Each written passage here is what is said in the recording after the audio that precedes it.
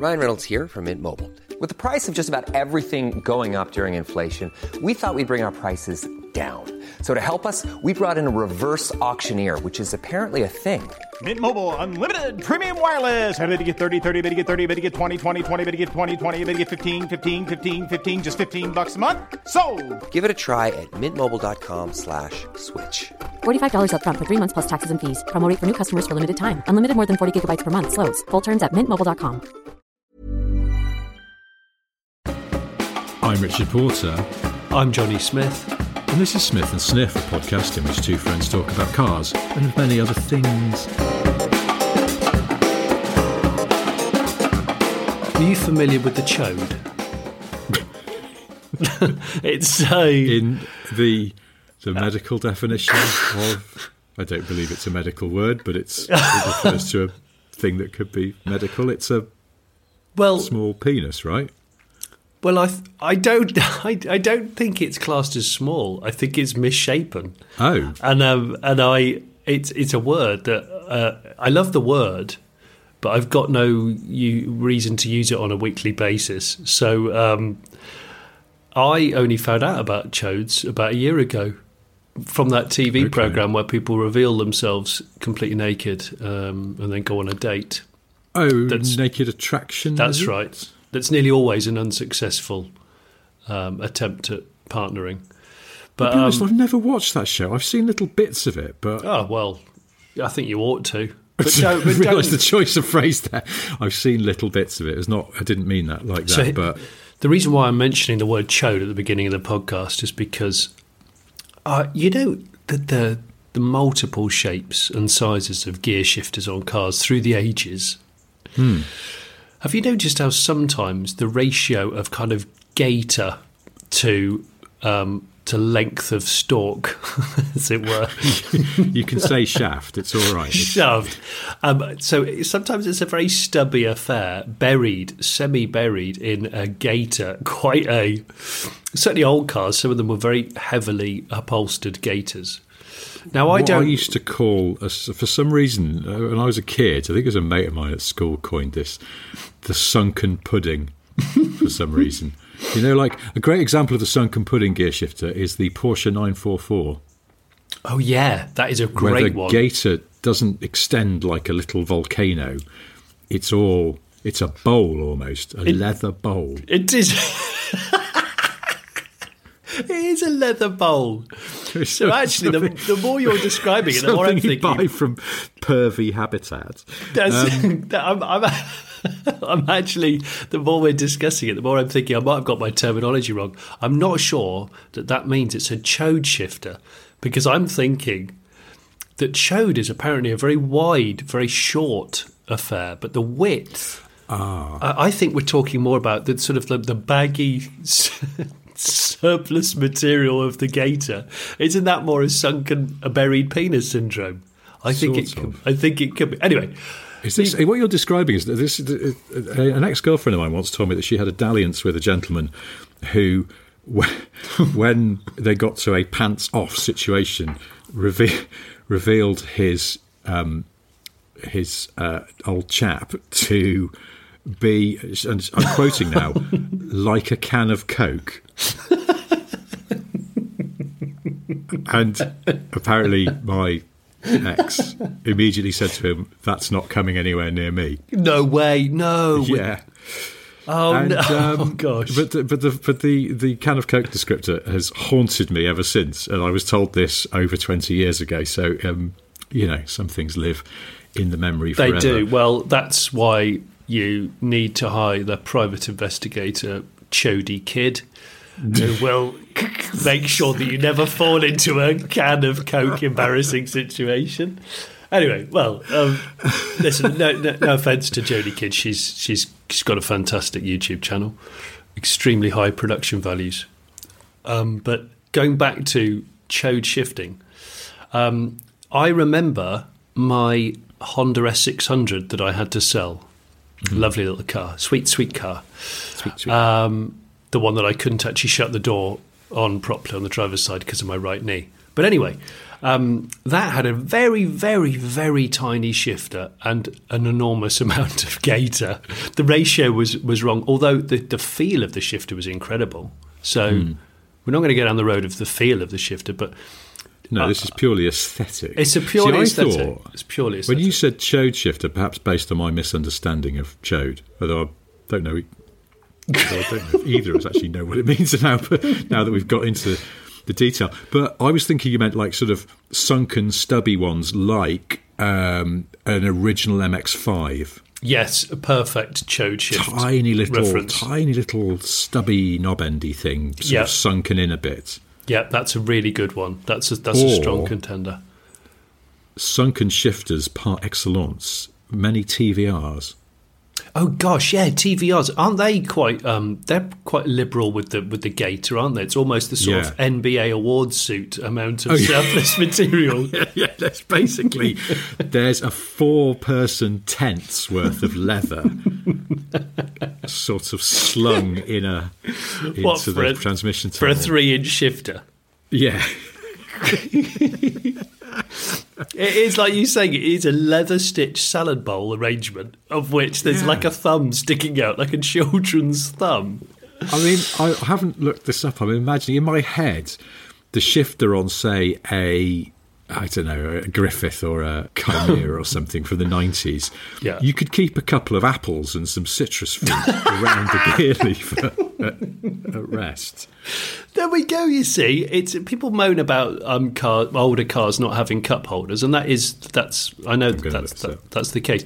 But maybe inside the surplus gaiter fabric, you could store. You go, oh no, I've got stuck in a traffic jam. I got stuck in an emergency traffic jam yesterday, and I thought, if only I had some of those sesame snaps and a banana inside the gaiter. Brilliant. Ooh, I've just looked this up. Yeah, Griffith. We're misremembering this then. What the Griffith has got is, and it is very NBA award ceremony suits. It's got a huge amount of sort of rumpled up leather. It looks like it's sort of leather's like piled around the shifter. The shifter ball and shaft is probably about 6 inches long, but you only see the ball because they've just sort of scrunched a load of leather around it, like they're trying to hide it in a really tacky way. Is that Jody? Is that Jody? No, and there's another picture here of a Griffith 500. That's better. The leather's better finished. There's less of it. And there is a sort of bowl, but it's not a fruit bowl. It's not. I misremembered the fruit bowl. What about a Cerbera? Let's have a look. Surely a Cerbera interior. Maybe that's got same sort of thing. Just a huge amount of what looks like offcuts of leather, just sort of bunched world around of leather in a sort of khaki way that you try and hide something before a visit from royalty. It's like you've broken something on the windowsill, so just put the curtains all around the windowsill. Just hang them a little bit. Hang on. Here's a Cerbera interior, and this has got a much more, I wouldn't say tight-fitting gaiter. The gaiter is still, but it's not as baggy, maybe because it's a later car. They're following the suit trends of the day. So the shifter gaiter is less baggy, and there is a distinct sort of bowl at the bottom that you could definitely keep some nectarines in, I think. Nectarines. Can you imagine? So I invite any listener who bothers to listen to this horrendous podcast where you think it's going to talk about cars and it talks about 10% of cars. We are talking about cars. We are, but unfortunately we're weaving in content about inevitably sort of buried penis syndrome in the centre console of your car. Yes. That's it. So I want to know, what is the ultimate chode shifter or buried... See, again, maybe we don't know the correct terminology here, but buried penis syndrome of a manual shift car, because then we have to weave in another genre of shifter, which is normally reserved for the auto box, which is the broad-headed the Cobra, the Cobra head shifter. We've discussed this before, I think, haven't we? Where it's very, very wide top, quite a thin base, and of course it has a button in the side or the front to activate from park to drive, etc. A T-bar. It's either a strict T-bar, but if it comes out into, I've seen ones before. In fact, my Tokyo Taxi Cedric, I think, has a bit of a Cobra head. And I think I remember the Hyundai XG30 having a particularly good King Cobra. I think it might have. It's funny because I do associate that sort of Cobra head style with Japanese car companies. I think the Honda Legend... Did that have a Cobra head? Second generation had a quite remarkable Cobra head. Because it was very long as well. Do you know what? It just sounds like, again, an ultimate fighting thing. Cobra head versus Chody shifter. Chody shifter? What, the F1 driver? Yeah. Yeah, he lends his farm to Chris Evans every year so he can come and trash it with a load of tents. That's right, Chody shifter.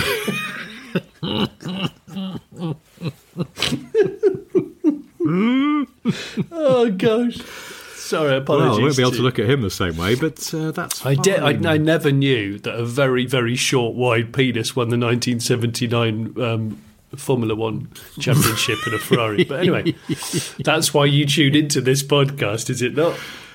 I'm just going to send my search history to Ribbons by searching Chode. It's not coming up with anything. Why is that? Have I got? How are you spelling it? C-H-O-A-D? C-H-O-D-E. Is that not right? Well, I don't know, Richard. Do you know it's not doing it for some reason? It's still showing me pictures of TVR. Maybe that's what happens when you search for Chode. I don't know.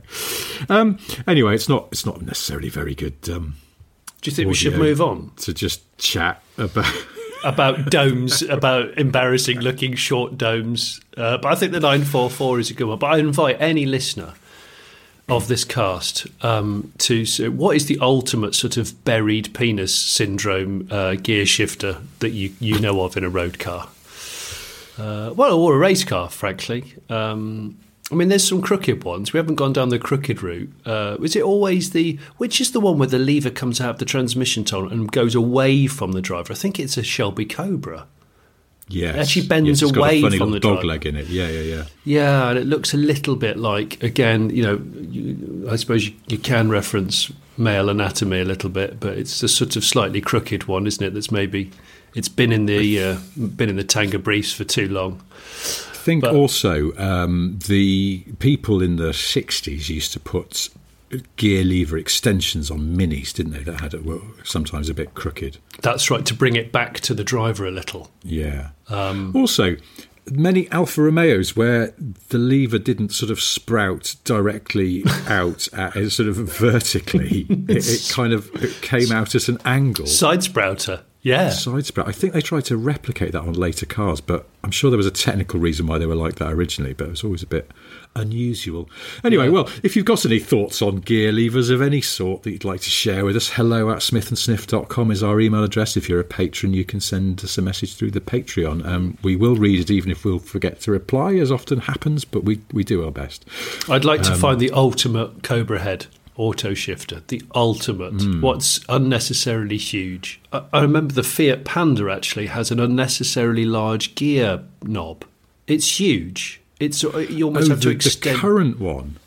I can't remember if it's the current one or the one before the current, but I remember getting in it and thinking it's it's a small car, and it's quite sort of dainty in many ways. But it just seems to be that somebody, when they sent the sort of CAD file for the gear knob, I think they might have scaled it up a bit much, and then by the time they had them all moulded, they were like, bollocks, just put them on. It's the current one. Where it is because they've followed that, what do they call it, the Squircle theme, so it's sort of round-shouldered squares, essentially, and so like the instrument Quartic spec surrounds. Yeah, Quartic.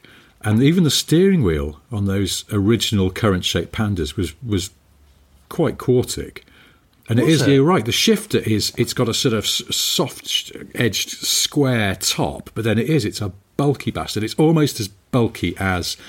Do you remember the Aston V12 Vantage manual? Oh, that was a big penis and shifter. The Aston DBS of the same era had the same massive metal gear lever, and it was like trying to change gear holding a robot's head. It was horrible. You just kind of...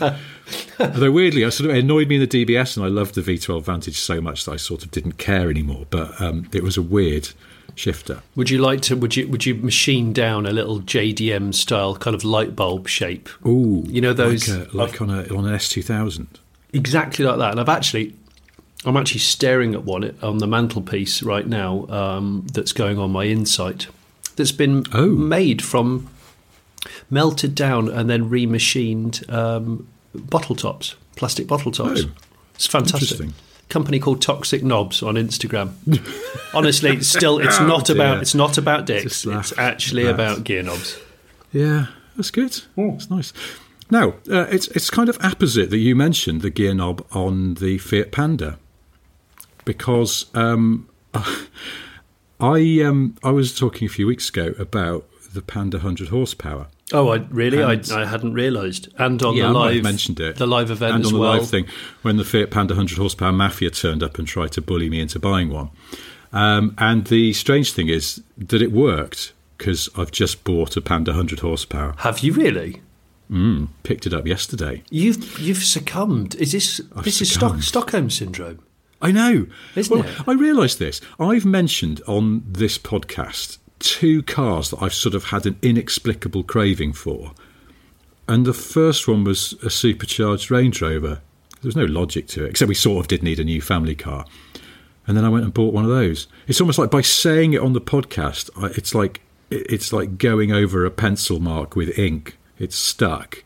I'm trying to make good on it. I've got to think about what I say now on this podcast. Well, I'm just going to be very wary of what I say. If I suddenly say to you in a future episode, God, I've been looking at Di Tommaso Panteras quite a lot recently. Just stage an intervention because I can't keep doing this. But yeah, the thing about mentioning that I had a craving for a Panda 100 horsepower was that then I got lots of people getting in touch with me, many of whom were trying to sell Panda 100 horsepowers.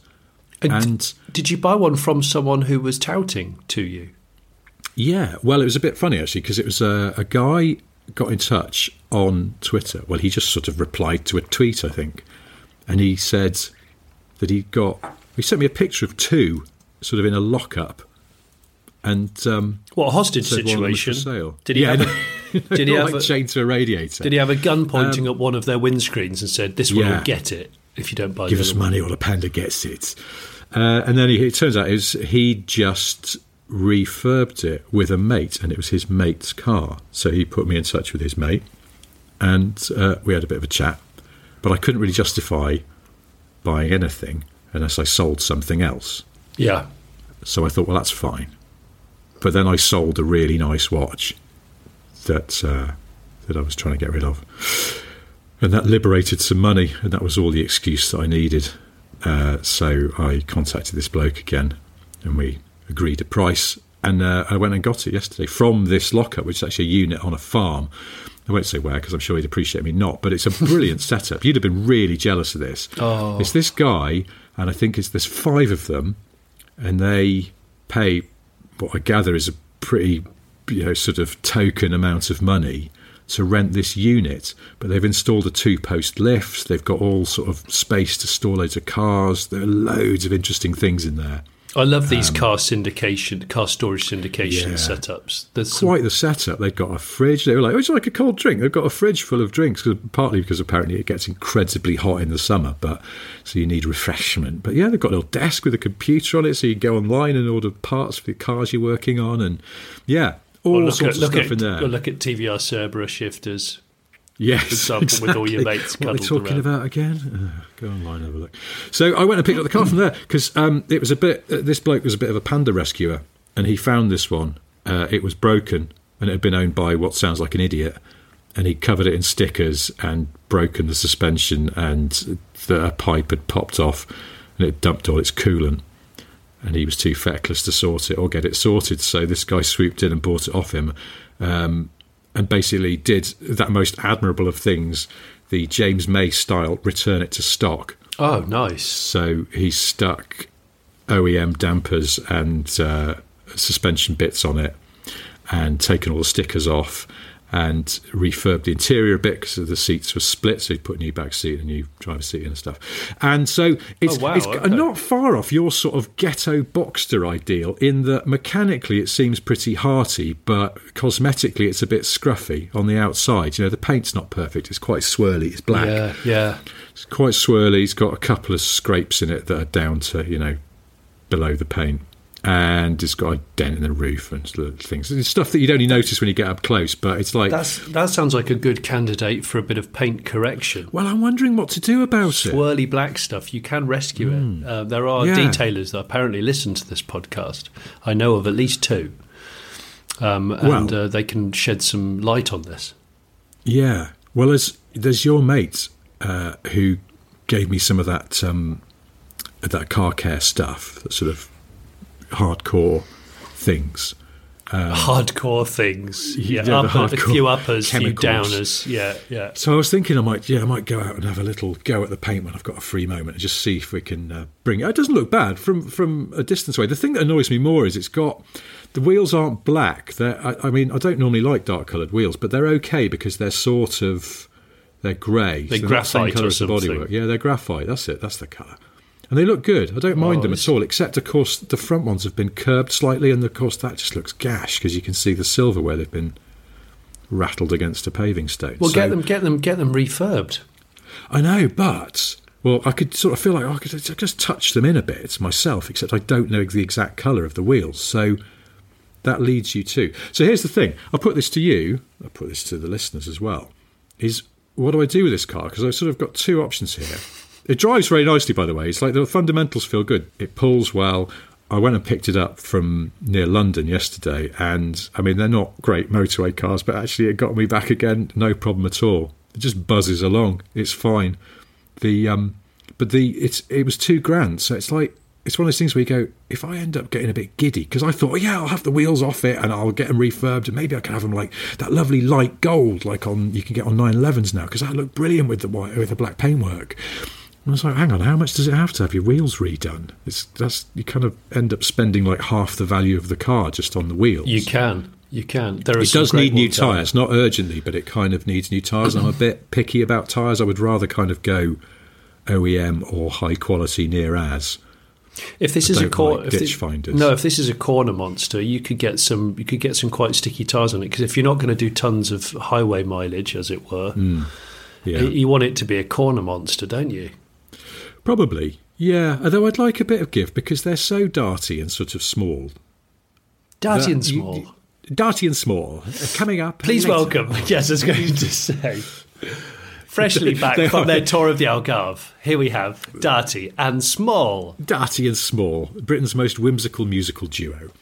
It's a funny one. I don't know. That's the thing, because a part of me goes, right, I'm going to completely go to town on this car and make it absolutely brilliant and really tidy. And then there's a part of me that just goes, no, don't get carried away. Enjoy it for what it is. It's a cheap bit of fun. Just zoom about in it. That's the thing. Do you know what you're describing? It sounds great, by the way. Panda 100 HP in black. It sounds a bit like my Insight, where it's wearing its mileage a bit here and there. It's telling a story with its bodywork, but it's got loads of life left in it. And the fundamentals are, and I took it out the other night as well, because I'm still not doing long journeys in it yet, because I just had a few niggles that irritated me. I took it out 70 on the motorway for half an hour or so, some hard braking, and it's just brilliant. That car, I keep coming back to it, effing brilliant. I'd love to have a go in your Insight sometime, because I haven't driven one since they were new. Well, actually, now here's an interesting thing. Please do. I'd like to try your Insight, because what I remember not liking about the Insight when it was new was that the ride was very hard. Yeah, it's just. Well, I mean, I've got to. Can I put new dampers on the back before you drive mine? Yeah, I've bought some aftermarket. I'm coming over tomorrow, though, so chop. Stop it! I've bought some adjustable dampers that have been developed purely for the Insight, because the thing about the Insight is at the back. I think it's a weird one. The suspension's quite hard on the front, and it feels a little soft on the back, and it's only because it bottoms out really easily. But I think that's actually not the damping. I think it's the springs. So what people do, and I might have mentioned this, if I apologise if I have in a previous podcast, is people change the springs to Deo Matiz.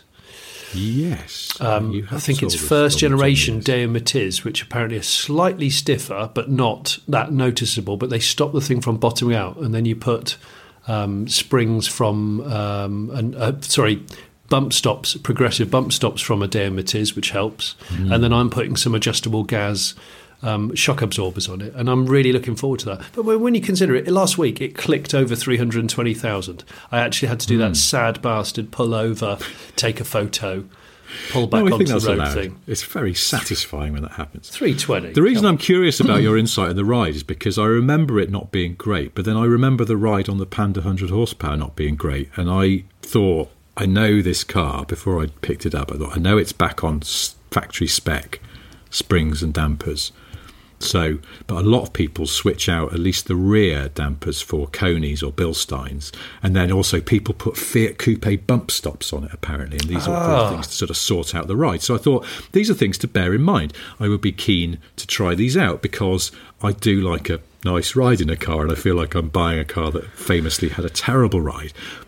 It's not terrible, isn't it? It's absolutely fine. It's not, Rover 75 smooth, but what's weird is it's good. It's sort of like firm but controlled, like good Porsches and BMWs are. It's not crashy, and it's bizarre. I was like, have I changed? Has the car changed? What's going on? Is it that cars generally ride worse than they did 10, 15 years ago? I think cars have got firmer. The sort of your idea of a comfortable car, like a family car, non-sporting credentials, is definitely firmer than it was a decade ago. But I just think I have no urgency. I mean, granted, I've only driven this car for one afternoon, but on that initial acquaintance and expecting the ride to be absolute dog shit, I don't think I need to do anything to this. I think it's fine. I think it's, I'd be interested to try some changes, like maybe try another one that's had stuff done to it. But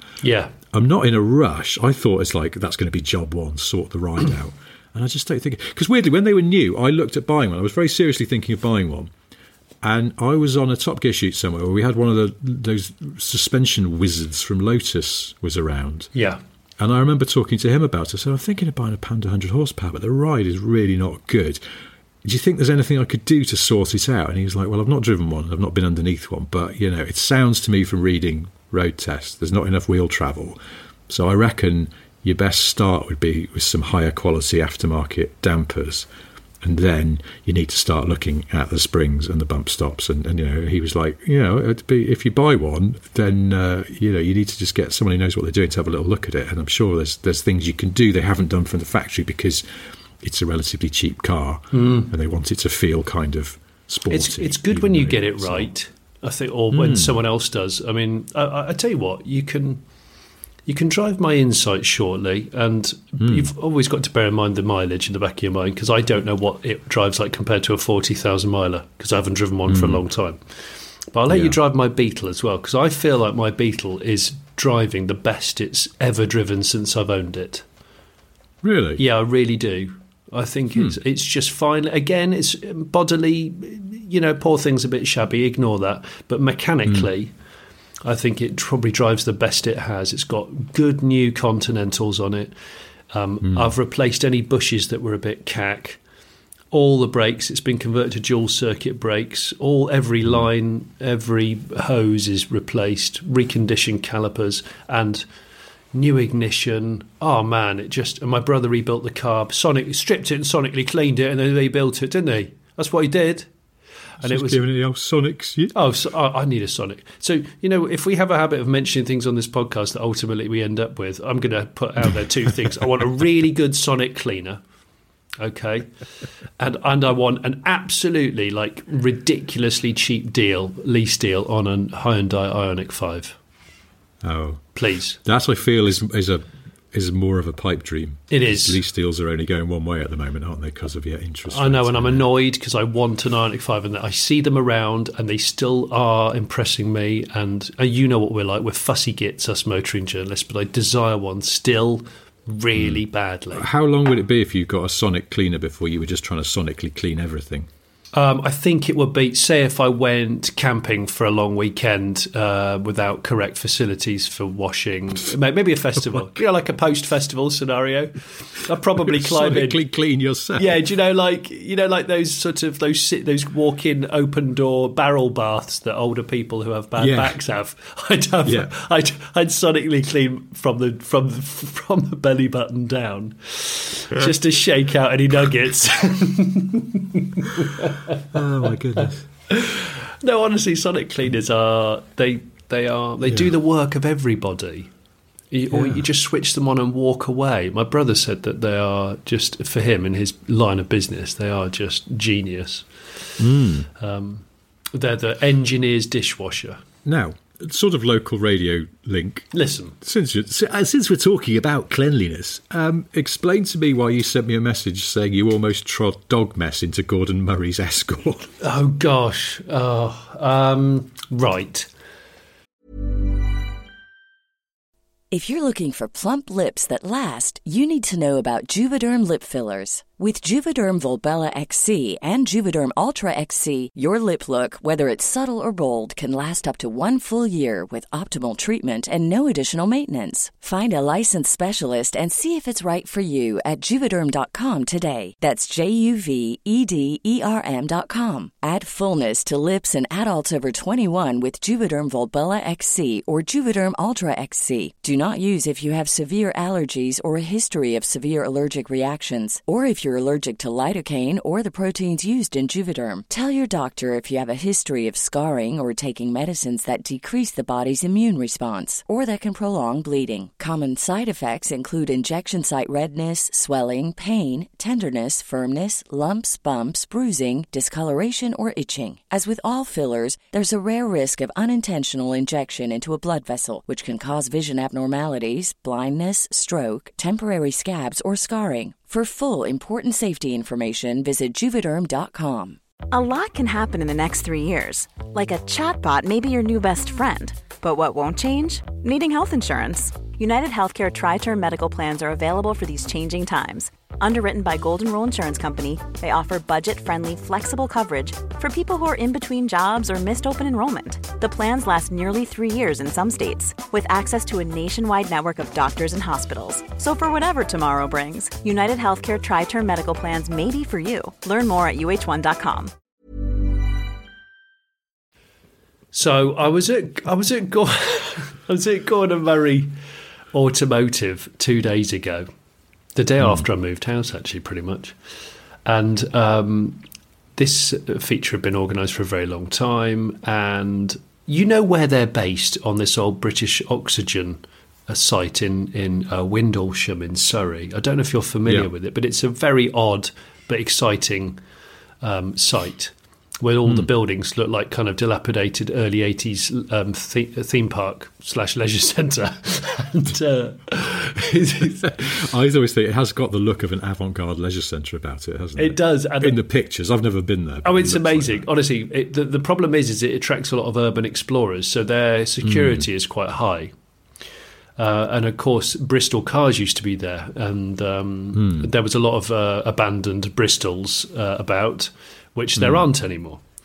Anyway, they auctioned them off. Auctioned. They auctioned. Okay, yeah, they did. They auctioned them off, and so we were given the run of the place. We had a couple of hours with Gordon to look around his lockup and. To drive his car, and it was really exciting. And then when he went back and carried on with his work, I was allowed to drive the car, and we were shooting the car on the premises. So there's loads of gardens, loads of lawns around this 80s leisure centre site. Yeah. And I had to walk round from the sort of the basement garage of his around to the front, and there's a shortcut where you can cut through across the grass. But what nobody told me was that at night it gets patrolled by guard dogs. And unfortunately, dogs tend to do several things. And one of them is they make a bad mess and they don't take it away with them. No, well, they haven't got hands, you see. No, and I was wearing quite slender shoes on this because I was worried about pedal box width. And so I think, unfortunately, there's no two ways. Unfortunately, I trod in a terrible walnut whip about 10 paces before climbing into his own car. So I had to do, someone said I had to do the dog poo moonwalk.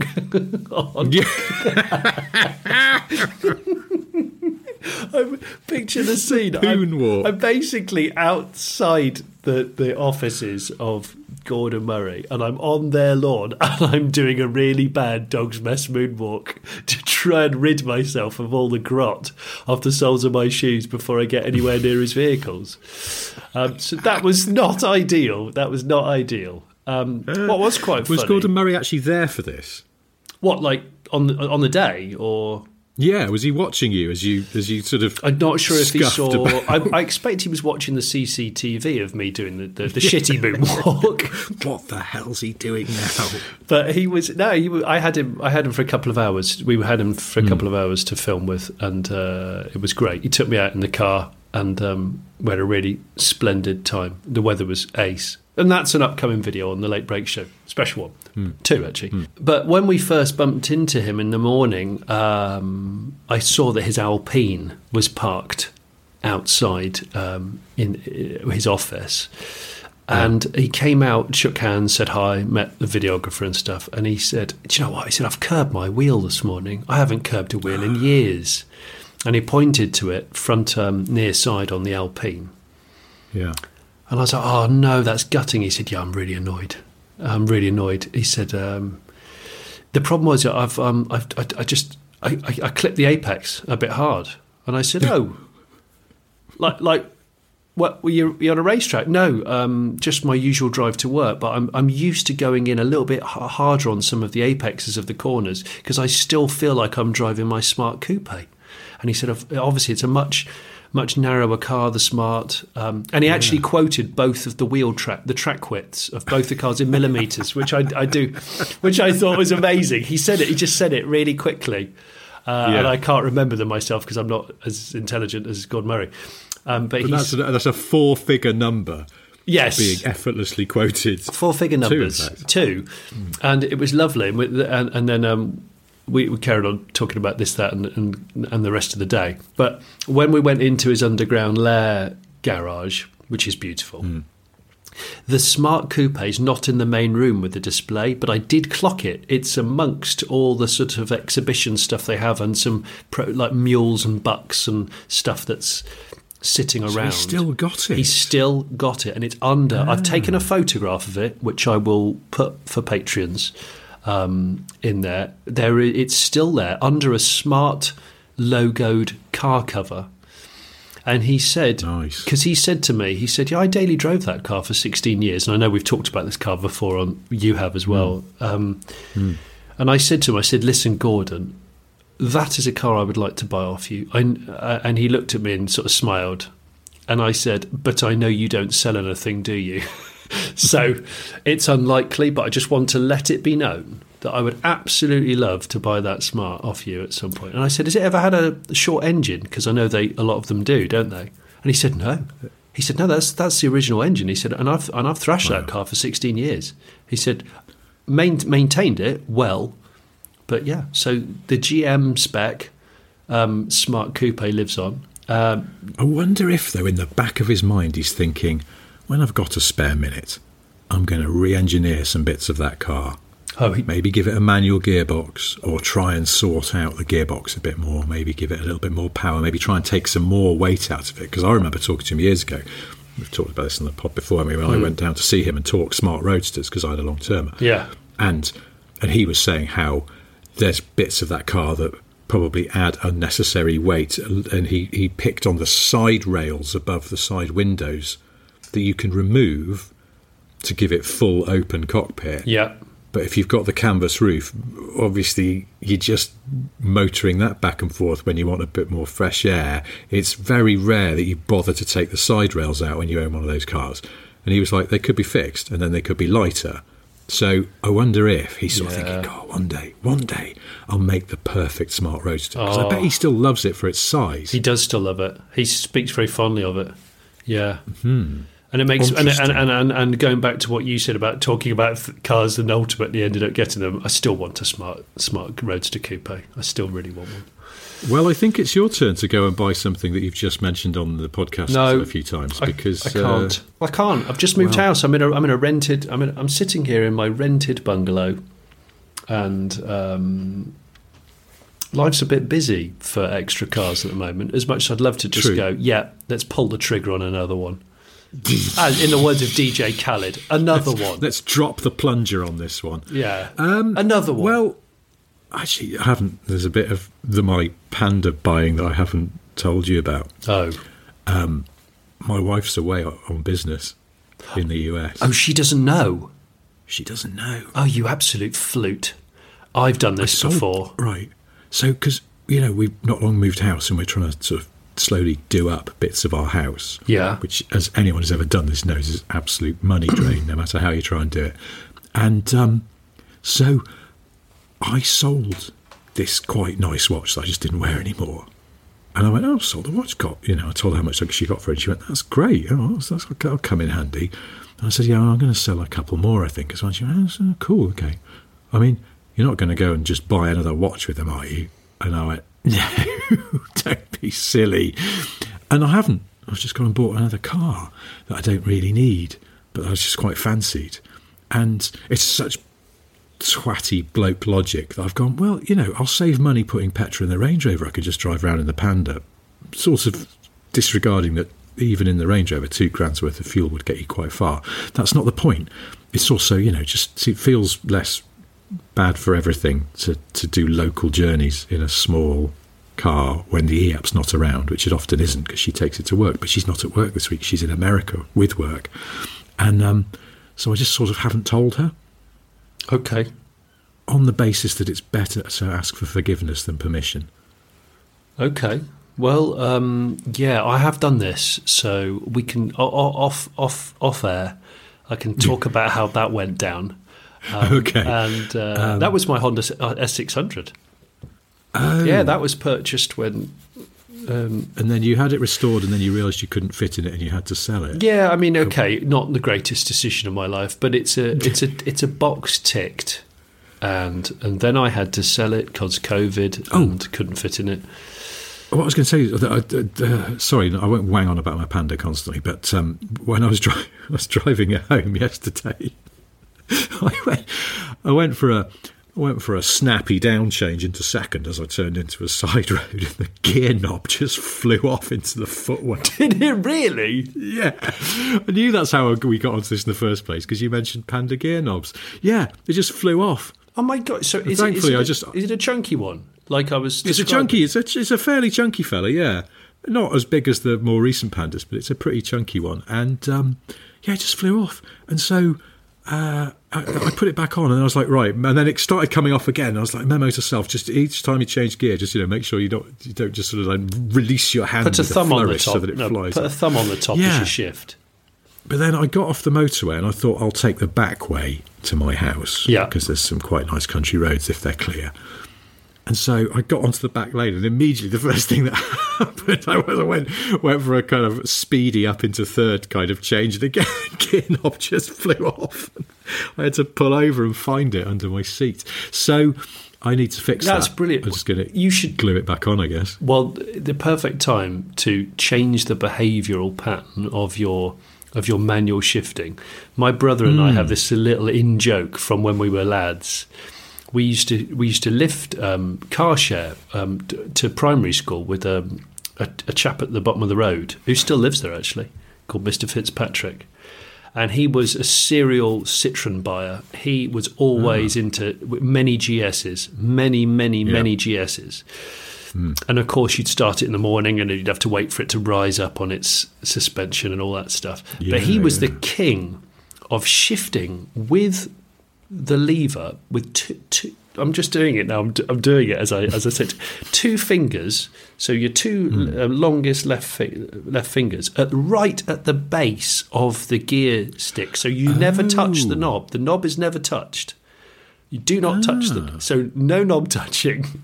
Was he trying to avoid wearing out? I to this day, we both don't know. But what we used to do is we used to make eye contact with one another when he did it, and then we'd get to school and we'd get to school. I'm just thinking about it now. I've never actually talked to anybody else about it. We'd look at one another and we'd go, "What's going on? It's brilliant." And it was all Greg would used to gesticulate to me with the two fingers like that, just knocking it from first to second. And we still do it now. We still talk about the Mr. Fitzpatrick shift. Do you ever worry that you'll be on your deathbed and this will be the last thing you think about? You'll just think about Mr. Fitzpatrick's shifting, and I'll think about an ex-girlfriend telling me about a man with a knob like that. And that'll be it lights out. You just go. I mean, I suppose you won't be around to regret it, but at the same time, it feels like it may be a waste of dying breaths. Yeah, knowing me, that probably will be the last thing I say. But lately, I've done lots of reflection. And I've thought to myself, you're supposed to leave a positive legacy in this life, I guess, aren't you? You're supposed to leave something for your children or for your friends. And I think, do you know what? If nothing else, I'm going to leave a hefty swag bag of useless podcasts that people can wade through at any point in time and go, oh, look, they're comparing like withered dicks to gear shifters. That's interesting. How these people ever forge a career in any sort of media? They're plainly buffoons. And I think maybe we should just literally leave a legacy. Oh, Subaru? One of those sort of like an Outback of some sort. Yeah, a really nice one, but just leave it parked somewhere and with a note in your will. Have it written into your will. Should we fill it full of artefacts? In the kitchen. Yes. So a time capsule legacy. Yeah. Should we? It have to be ex-farmer spec, so it's really frilly and tired. Oh, no, I'm thinking sort of an old money one. Oh, so okay. It's tidy and well maintained. And I mean, come on, this is your legacy you're leaving behind here. Okay, so a clean legacy. Yeah. And inside it, we will put lots of parcels of interesting artefacts that mean something to us. Yes. Maybe we should do a Smith and Sniff time capsule. They were really popular when we were at school, weren't they? Should we do it? Was that one recently? They dug up one of the Blue Peter ones, but it turned out they hadn't sealed it properly. It was all sodden and foul smelling inside. Really? Yeah, the contents were ruined. But also, it feels like they're being a bit cheaty now. Everyone's got very impatient. They're digging up time capsules that were buried in 1980, and there's a huge swathe of the population go, oh, I remember 1980. And they're going, oh, wow, look, it's got some spangles in it. You go, yeah, I know it has. Look, it's got a picture of a dog. Yeah, we still have those. You're fine. It's not, they're not from like the sort of 16th century or anything. It's all a bit too immediate.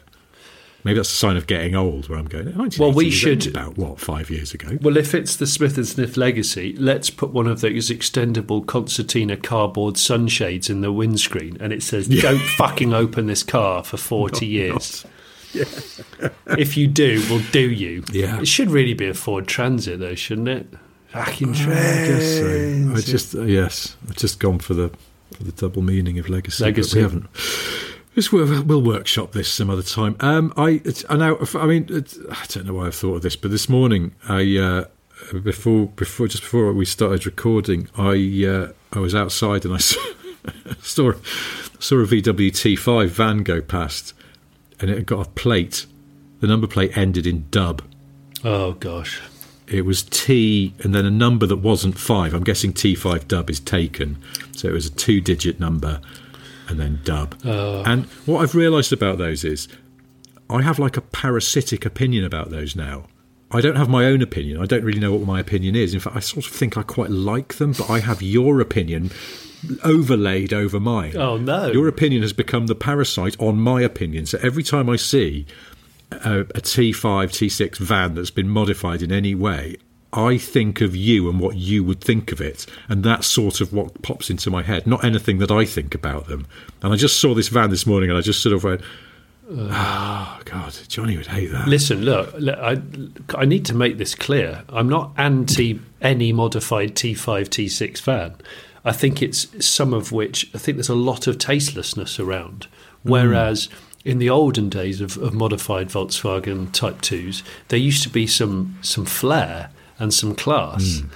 And now there's no restraint. I think there's some terrible decals and some appalling body kits, and it has to end. Because, well, in fairness, this one only had oversized wheels on it, so it was fairly underplayed by T5 standards. Yes, good. But I'd like Renault Traffic Crew to up the ante. That's what I'd like. I really would. The Renault Traffic scene really isn't much, is it? Although, and they're good vans. You see Renault Trafics with wheels from another make on them. Yeah, you do. What is it? That's going to bother me. Is it BMWs? I can't remember, but how do you feel about that? I mean, though? You see them around, don't you? It's very... Well... It's difficult. It's difficult. It is difficult. It's a tricky area. It is, because they're good wheels in isolation, and maybe they're good cars in isolation, but it's like... It's a forced marriage situation where... Yeah.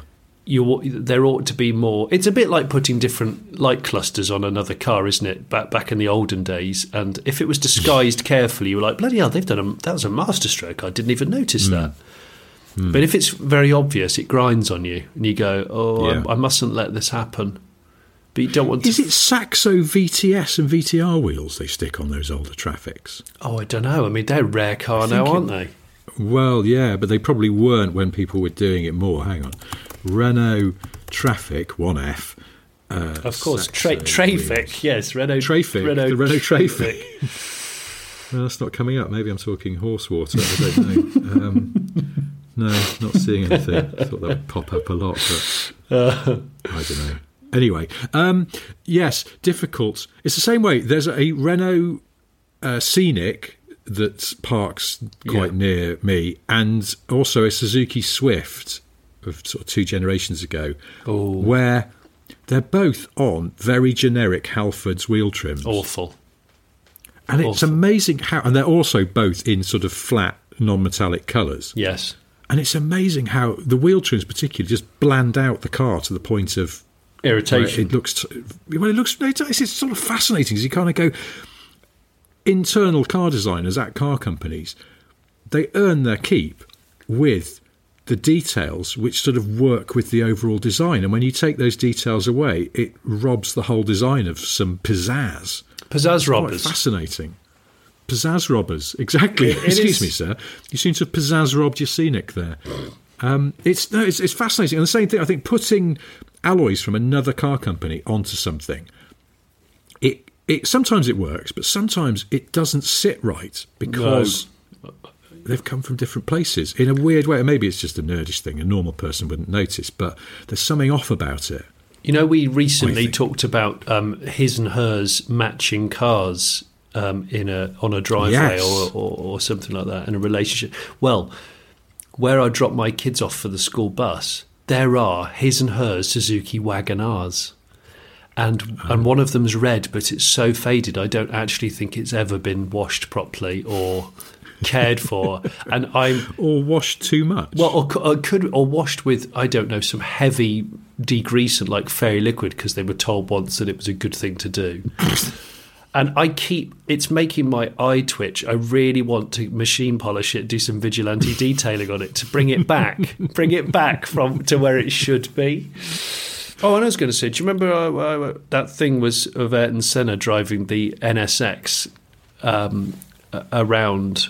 I can't remember which circuit it was, actually. The famous clip. The famous clip of Senna pulling out aggressively from the pits in the NSX, and then there's pedal box cam and windscreen cam of him on it. It's not the Nürburgring, is it? No, I think it's in Japan, isn't it? Suzuka. It might be Suzuka, yeah.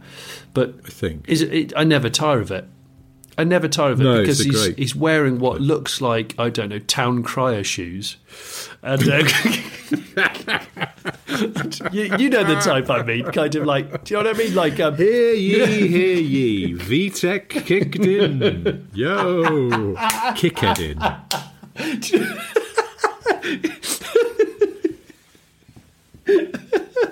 It's either that or Beauty and the Beast shoes, as my brother calls it.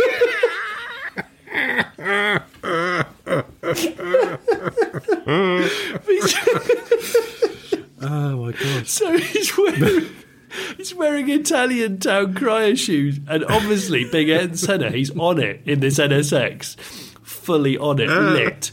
And it's just, honestly, it's poetry on the one hand, but I'm just giggling at the fact it's like, dude, those, I just couldn't, I mean, they're not they're not great shoes, but I mean, they're not hindering his progress whatsoever, are they? Because he's Ayrton Senna. Oh, man. Oh, by the way, I have to say just a hello and a thank you to an Italian listener, Andy Bracco, who got in touch from Milan just to send me a couple of Italo disco recommendations. Oh, really? Since we were talking about it, and I made that stupid track about the Fiat Uno. Yeah.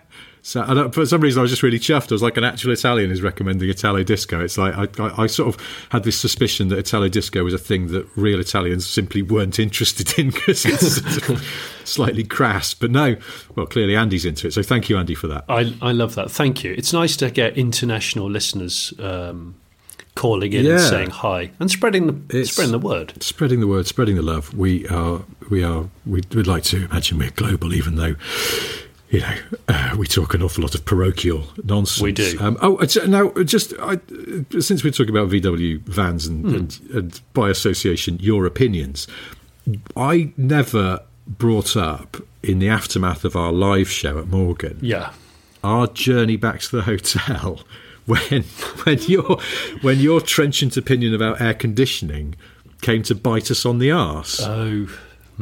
Because Matty, the videographer, drove us back to the hotel in that Caddy, California. Yeah.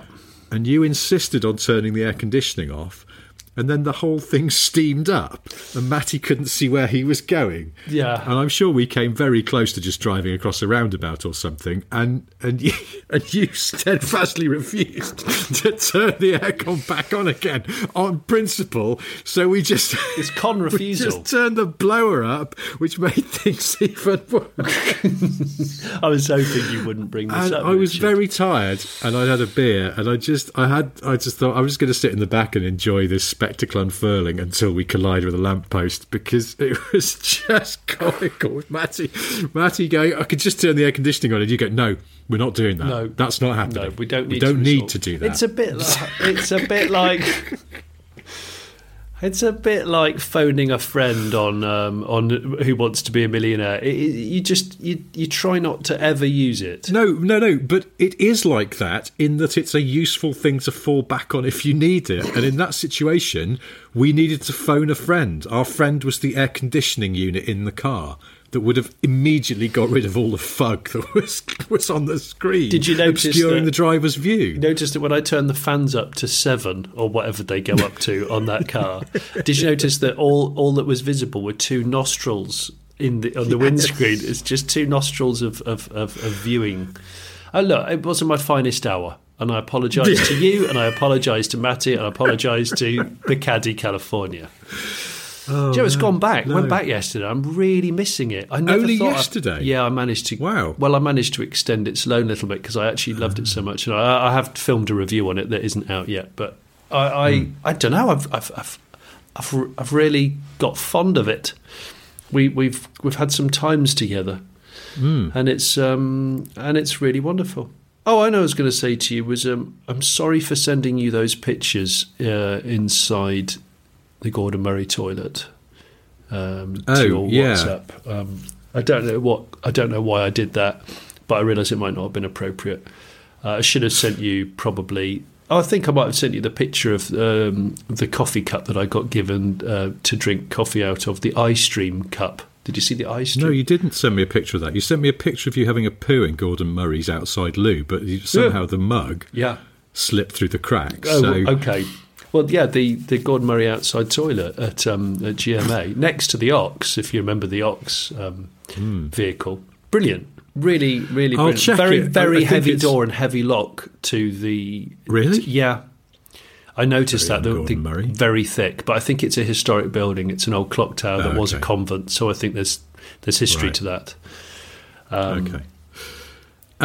If it's shareable, I think that's shareable, isn't it? I'll put it on the Patreon. Yeah, well, I don't care anymore. I mean, I live in a bungalow and I've got exceptional insulation in the loft, so I'm living the dream. Yeah, don't get me started on insulation. I've got really good insulation. I feel like my son put it perfectly. He walked in, and obviously the house is still unpacking lots of things, and he said, do you know, this is like it feels a lot like Grandma and Grandpa's house, this does.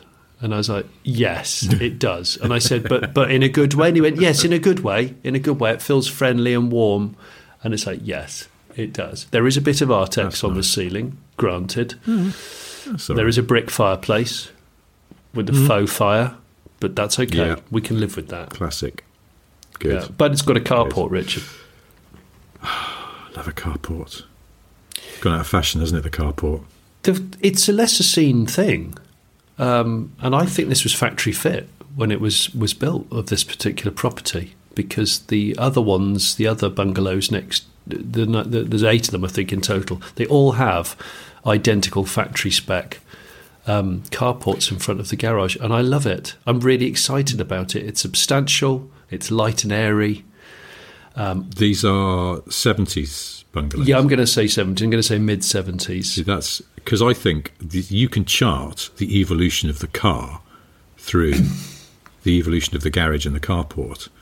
Because garages, you buy like a 30s, 40s house, if it's got a garage, it'll probably be too small for a modern car. Yeah.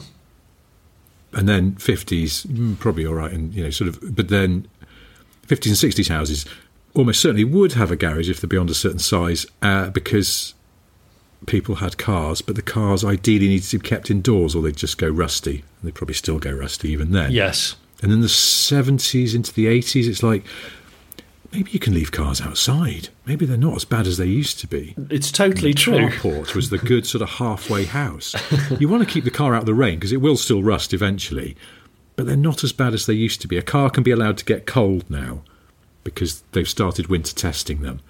And then we come to the modern age where actually, garages tend to be, on older houses, garages get turned into another room or a home gym or something like that because you can leave a car outside in all weathers like a sheepdog. It's true. It's the so carport true. is a little guard dog hangover from a specific time when cars were getting a bit more reliable and a bit less rusty, but not totally reliable or rust-proofed. And also affluent households in the 70s, they wanted to be able to go out in the morning to their car, not bother opening a garage door, but also not get wet and probably not need to demist or de-ice their vehicle. And I have to say, I did it last night. I reversed the car right up to the back door and got my shopping out the boot, and it was raining, and it felt good. It felt like I was in control. It felt like I was... Nice. I'm having a Partridge moment. Let me do that. And I would like to sign off by saying we still get quite a few photographs and mentions of Mitsubishi jet towel hand dryers in gents' toilets, which I do appreciate. I really do appreciate that. But yeah, we like the jet towels. I would offer a small plea that you don't need to send us suggestions for Johnny's alternative shows, because we get dozens, nay, hundreds of them. Yeah. Many the same, which is quite spooky. Oh, really? Okay. Some suggesting things we've already done, which is just inattentive, go to the back of the class. But yeah, we get loads and loads and loads and loads of those, so we probably don't need any more, thank you. Pictures of jet towels, we got plenty of those as well, but if you do see one in a good location, then why not? It still amuses me that people are taking pictures of hand dryers in men's loos just because of us. And it is always men's loos as well. I don't think we had a single jet towel I don't know from a female listener. Surely there must be jet towels in female toilets. I mean, there can't be. I don't know. Well, maybe this is a call to arms. The women who listen to Smith and Sniff, if you see a jet towel in a loo, take a picture of it, send us in. I mean, I met still look the same as the one in the men's. I met a lady who listens to this podcast at the Retro Rides Gathering last weekend. Yeah, the other weekend. So thank you very much. I actually don't know your name. I'm sorry, but we had a good chatter. And I think she was slightly offended that I thought that only men would want to listen to the podcast. So, anyway, it's very nice. If you are a female listener, then I don't know, send us a picture of a hand dryer, or just send us a hi, and we'll read out some messages. I've been alerted to the fact that Mitsubishi have made other interesting things over the years, but one of them, and I didn't know this until this morning, and I've got to mention it before we go. They made a scooter in, I think, the 50s, called the Mitsubishi Silver Pigeon. I kid you not. Seriously? This was brought to my attention by somebody on Twitter called Alan Blackmore, who lives in Perth, Western Australia. And he said, that's got car pervert written all over it. And sure enough, it does. I think this might be even better than the Jetel. The Silver Pigeon scooter is quite something to look at. Spindly front end, a very, very large seating area, which looks a little bit like a Chody Dalek, I'm going to say. It's really quite an impressive machine. So thanks for that. I appreciate that. Crikey. All right. Well, as ever, I'll try and find a picture and put it on the Patreon. Silver Pigeon. Speaking of which, if you'd like to support this channel, patreon.com/Smith and Sniff. £1 a month is all we ask. If you're feeling generous, helps us to justify doing this. Might help me to stop my wife leaving me when she realises I've bought a car we don't need. Yeah. Also, if you want to get in touch about any of the things we've talked about here or anything at all, hello@smithandsniff.com is the address. For now, particularly because the fucking gardener next door has started doing some leaf-blowing nonsense again. Oh, no. What a stroker. We should probably bring this one back down to earth. But before we go, I have 3 things to tell you. They are: 1, Johnny has a solo YouTube channel. It's called The Papal Rake Show, in which Johnny investigates the relative reclining positions of pontiffs through history. This week, Pope Gregory XVI. He's about 35.6 degrees. If you find that total bollocks, it's because it is. And instead, you should watch The Late Break Show. Lots of excellent videos about cars and people who love them on there. Second thing I've got to tell you is I've got various books out. One of them is called Boring Car Trivia 3. Why not? Did that one last week, do it again. Please go and buy it. If you do that enough, I'll do a 4th one at some point. I dare you. And the third thing I've got to tell you is that the first ever episode of Columbo was directed by Steven Spielberg. Well, bugger me, I didn't know that. All right, until the same time next week when we'll do all this again, thank you for listening. Goodbye. Bye now. Love you.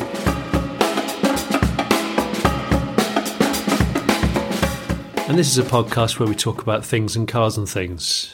Things and many other cars. Yes, things. And also and knobs and gear shifts. Gear knobs and knobs. Knobs and knobs and knobs. Want flexibility? Take yoga. Want flexibility with your health insurance? Check out United Healthcare Insurance Plans. Underwritten by Golden Rule Insurance Company, they offer flexible, budget-friendly medical, dental, and vision coverage that may be right for you. More at uh1.com.